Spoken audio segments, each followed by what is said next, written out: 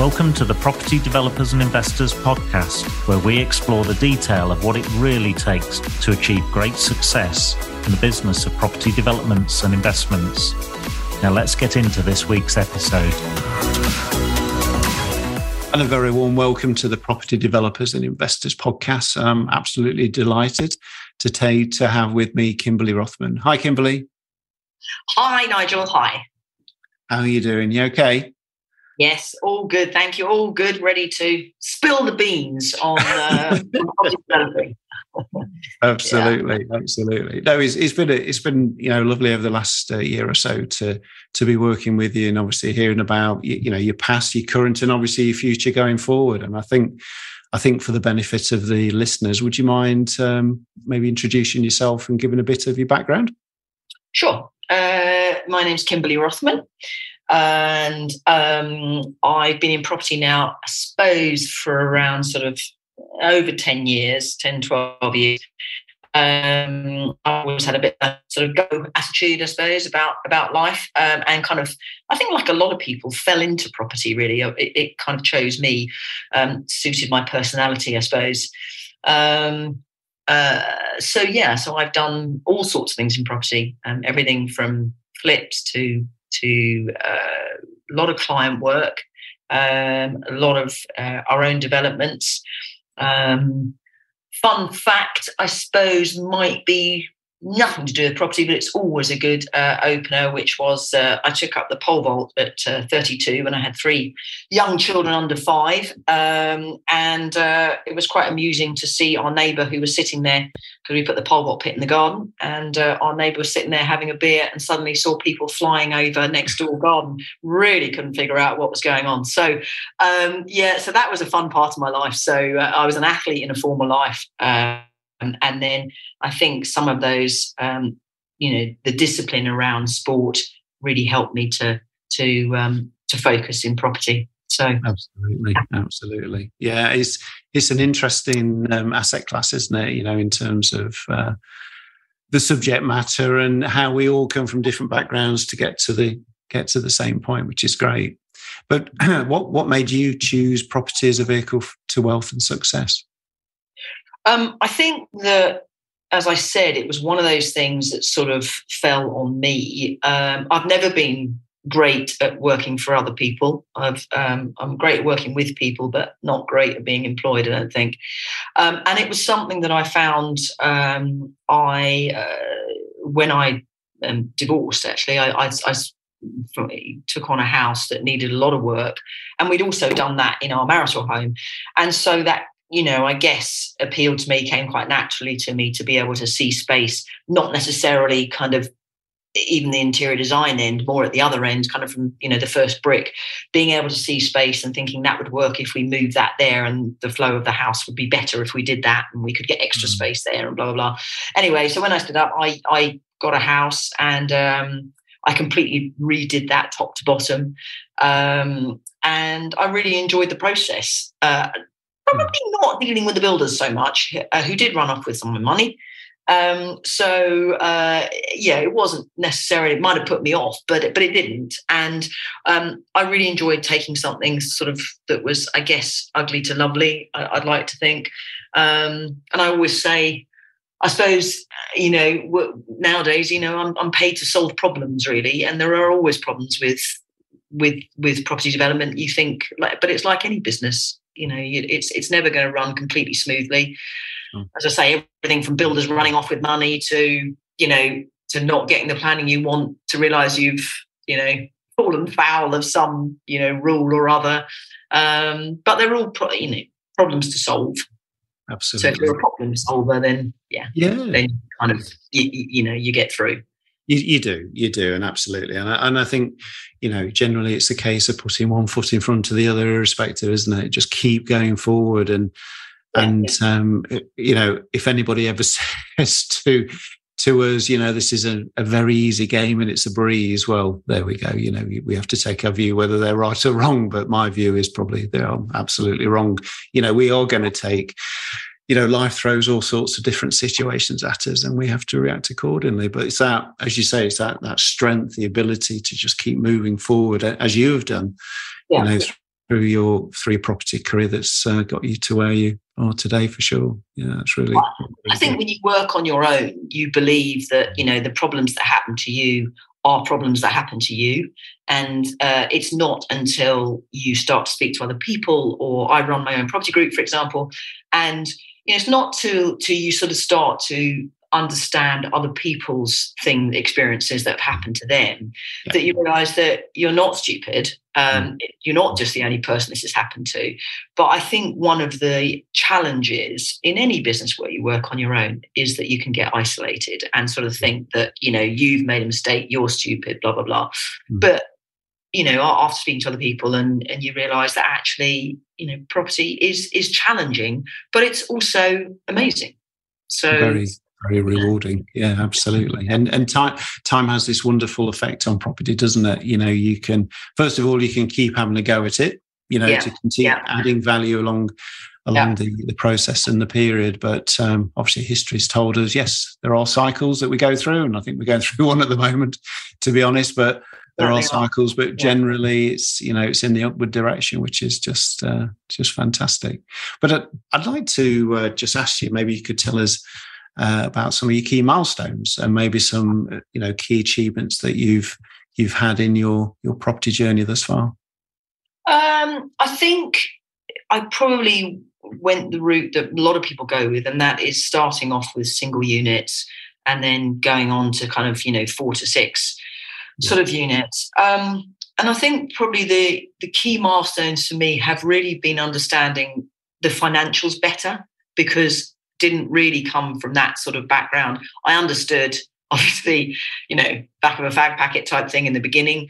And it's taken quite a journey to really understand what those nuances are, what those costs are that you don't necessarily see, and the runway that property is, because I personally have probably underestimated on many occasions how long something's going to take to acquire, to build, to sell. All 3 of those stages I've managed to spectacularly underestimate those stages. And I think if you talk about milestones, I suppose for me, going through the pain on various occasions of getting those things wrong forces you to learn and forces you to be better at that process. And I think also it's funny that running my own group for the last sort of year, in year 2, has been very interesting, because one of the key things, I think, again, working on your own, is staying on track. So one of the biggest challenges when you have a project, the sort of desire, if you like, or the focus to keep looking for more things, more projects, drops off a cliff, because you're focused on one thing. And the argument would be, well, you need to focus, but if everything else drops off, and I go back to that point of the runway, and I think that's very, very challenging. And that's something I've worked with my group a lot on, in terms of just focusing on what your goal is, and whether that goal is to acquire 1 buy-to-let a year, or to have, you know, 20 properties in your portfolio within 3 years, whatever that goal is, and coming up with a way to track that progress and really be able to manage your property life. And I think that for me was very challenging. I learned all this stuff. I didn't know where to put it, didn't know how to manage that process, because there's so many. It always reminds me when I was a kid, you know, those things that used to pop up and you'd whack a mole, you know, every time. And every time you seem to get one thing, perhaps about 3 more things would pop up. So, absolutely. So that's, I think, my biggest milestone is really, and it wasn't intentional, but, you know, running my own group of great people, you know, that's allowed me to work on something with them. And in fact, I'm working on a bit of software now with one of the group to create that process where you can really run your property life. And it's made me think about how I run, you know, my daily life in property, because sometimes you can sit at the desk and think, what am I meant to be doing? Absolutely. Having the weekly plan and deciding what you're going to do and when you're going to do it. I totally align with that. That those very wise words. And my role in our development business, I look after the land acquisition part. So I source, I analyze, I negotiate, I take it all the way through to completion. And thankfully, I've got somebody I can hand it to at that point to deploy. But one of my personal, although I'm in a group of people, but I am still alone in that function. Yeah. And I have the same challenges. It's once I've secured a deal, I tend to kind of drop everything and focus on getting that deal through to completion. And but the theory would say to you that the best solution is to be working on both at the same time. But I'm not sure me personally, this is just me talking, whether that would dilute the process to get to completion or not. I'm not too sure, but you have to find your own way, don't you? Yeah, you do. And I think that is the issue, that this pipeline of, and whatever your goals are, it's really irrelevant, whether it's HMOs or buy-to-lets or whatever it is, that pipeline that stringently you must be able to keep that open, keep that trust on. It's a very hard process. And, I'm kind of excited about because there's nothing out there really to help you do that. And, I'm excited about, what we're going to bring online. So yes, very much so. Very much so. So Kim, please, we know things don't always go according to plan. So I was just wondering whether you could maybe take us through something that you've encountered, maybe unexpectedly, and indeed how you overcame that challenge. Gosh, I've had lots of challenges in terms of I think lots of times where you've wanted to do something and then someone said, well, actually, the builder said, well, we've uncovered, we've taken this back to brick, but you can't do that because we need to, we can't build around that. Or if we take this out, then that's going to involve a lot more work, blah, blah, blah. And I can't think of a specific point because there's so many, but I would say that I think having the ability to be flexible and to not panic, to kind of go, okay, to stand back and say, what's the problem and how can we solve this? And, there is a solution. We just need to find it. And I think, so I suppose I really am talking more about attitude than I am about the specific problem per se, because I've come across plenty, but I've never had one that I can't solve. I've certainly had times when, I've had a team that I've worked with for a long time, but I've also stepped outside that team. And I think one of the challenges as a woman, and, shoot me down for the woman man thing, but I think it is hard for a woman in the building, in the construction industry. I think it is hard to get respect from the builders, and they'll kind of notionally pay you respect, but behind the scenes, they sort of getting them to do the finish you want and to whatever it is that you want them to do. So I think that's hard, and I think the lesson would be for that I've learned anyway in my own experience: have everything in writing and check and triple check. And really, builders are very good at sort of saying to you, yeah, no, that's fine, definitely. Yeah, no, we totally understand.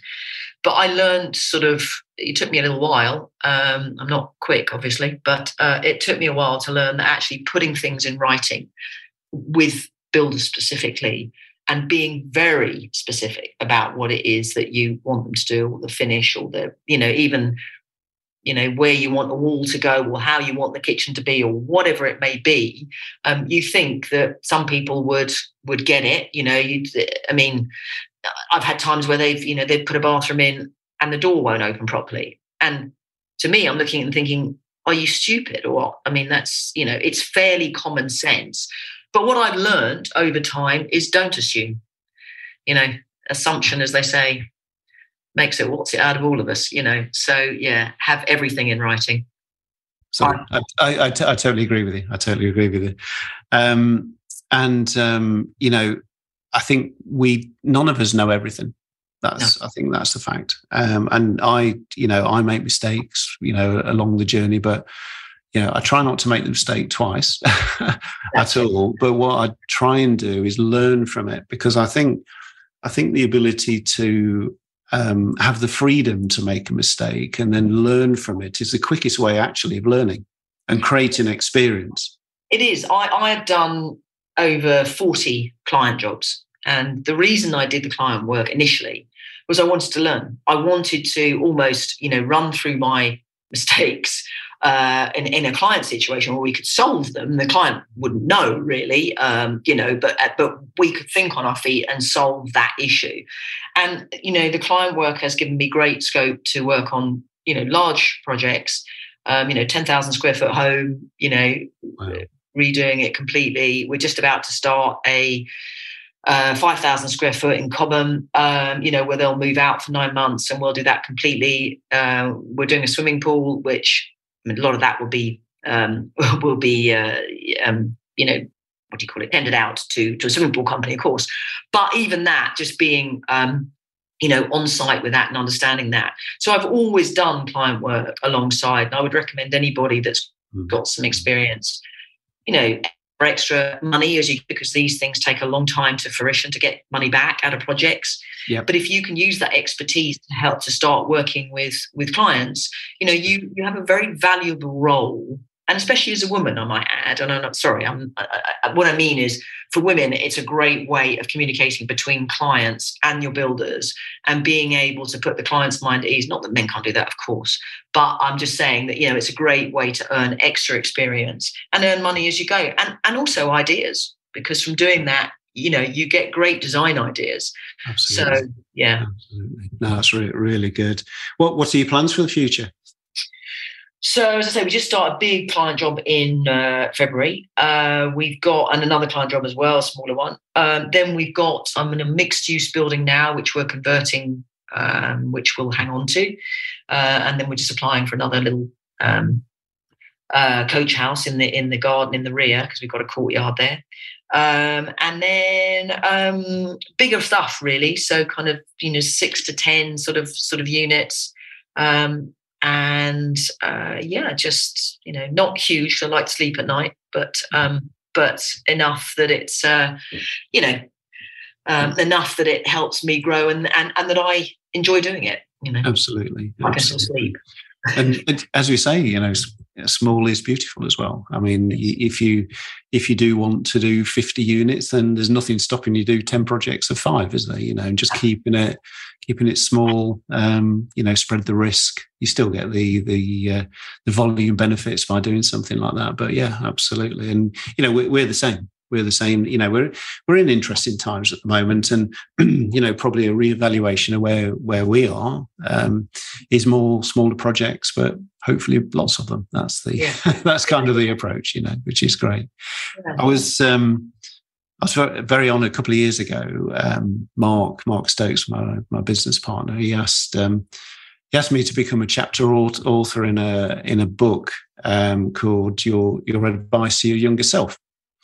And I wrote this chapter, and it was the first time I think I'd kind of exposed myself onto paper in terms of a bit about Nigel and my background and all those sorts of things. And you kind of think, I've got nothing to tell really. But when you start to write it down and you're reflecting on all the interesting left turns and right turns that you have in your life to get to kind of where you've got to today, you think, blimey, that was a journey. I've done okay. I know. And it was also great for me personally. By default, wasn't planned, but by default, to get my children to proofread the chapter. And they're all going, blimey, Dad, I didn't realise you did this. And, oh, blimey, how did you do? So I was naturally, rather than sitting them down at the dining room table on a Saturday morning and tell them all about my life, I gave them this chapter to review, and they came back and critiqued it. Very heavily, I have to say, but nonetheless. I think my kids to critique something, yeah. I like it, it's very good, Dad, but I would say... Yes, yeah, Mr. Comma there, and that should be a full stop and all these sort of things. Yeah. But I'd like to pose the same question to you. So if you could give your younger self maybe one piece of advice, what that would be? It is a conundrum to me because one of my strengths is my ability to kind of multifunction, make decisions fairly quickly, and not panic. I'm a very sort of, whatever the situation, will sort it. However, in my, as is often the case, your greatest strength is obviously is often your biggest weakness or your biggest challenge. And it's certainly, I think, in my case, because I manage to sort of multifunction quite well, I often lack the ability to focus and stay with things in the same way that I should do sometimes, that I know needs consistent focus and detail conscious, and to be detail conscious. And sometimes that challenges me and comes back and bites me. I'm getting better at it. So to my younger self, I would have said, stick at things a little bit more rather than, flitting. And it's ironic because I've been in property for sort of 12 years or so. So actually probably I would underestimate. Am I underestimating things? I still do that. It's probably 15 years now, actually. But so yes, I guess, and that's why, again, going back to this thing, is that developing something that helps me sort of stay with things and go back to the well to do it. So I think to my younger self, I would say, stay with things a little more. Very, very wise words. Yeah, that's brilliant. Brilliant. Kimberly, thank you. I'm just wondering, if the listeners here, they want to follow you or get in contact, is there a way they could do that? Yes, sure. I can give you my email, which you can presumably put up or whatever. Yeah. And my phone number. You're welcome to put up either of those. If anyone wants, for what it's worth, any advice or any help on staying focused, I'm sure put them in contact. That's absolutely fantastic. And, 15 years in property, there's a wealth of learning there. There's a wealth of advice you can give people. I'm absolutely sure. That's really good. Thank you very, very much.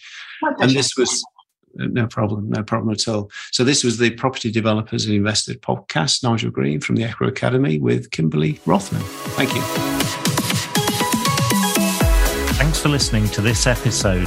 And if you would like more inspiration, why not join our Facebook group, Property Developers and Investors, or visit our website, www.equaacademy.co.uk.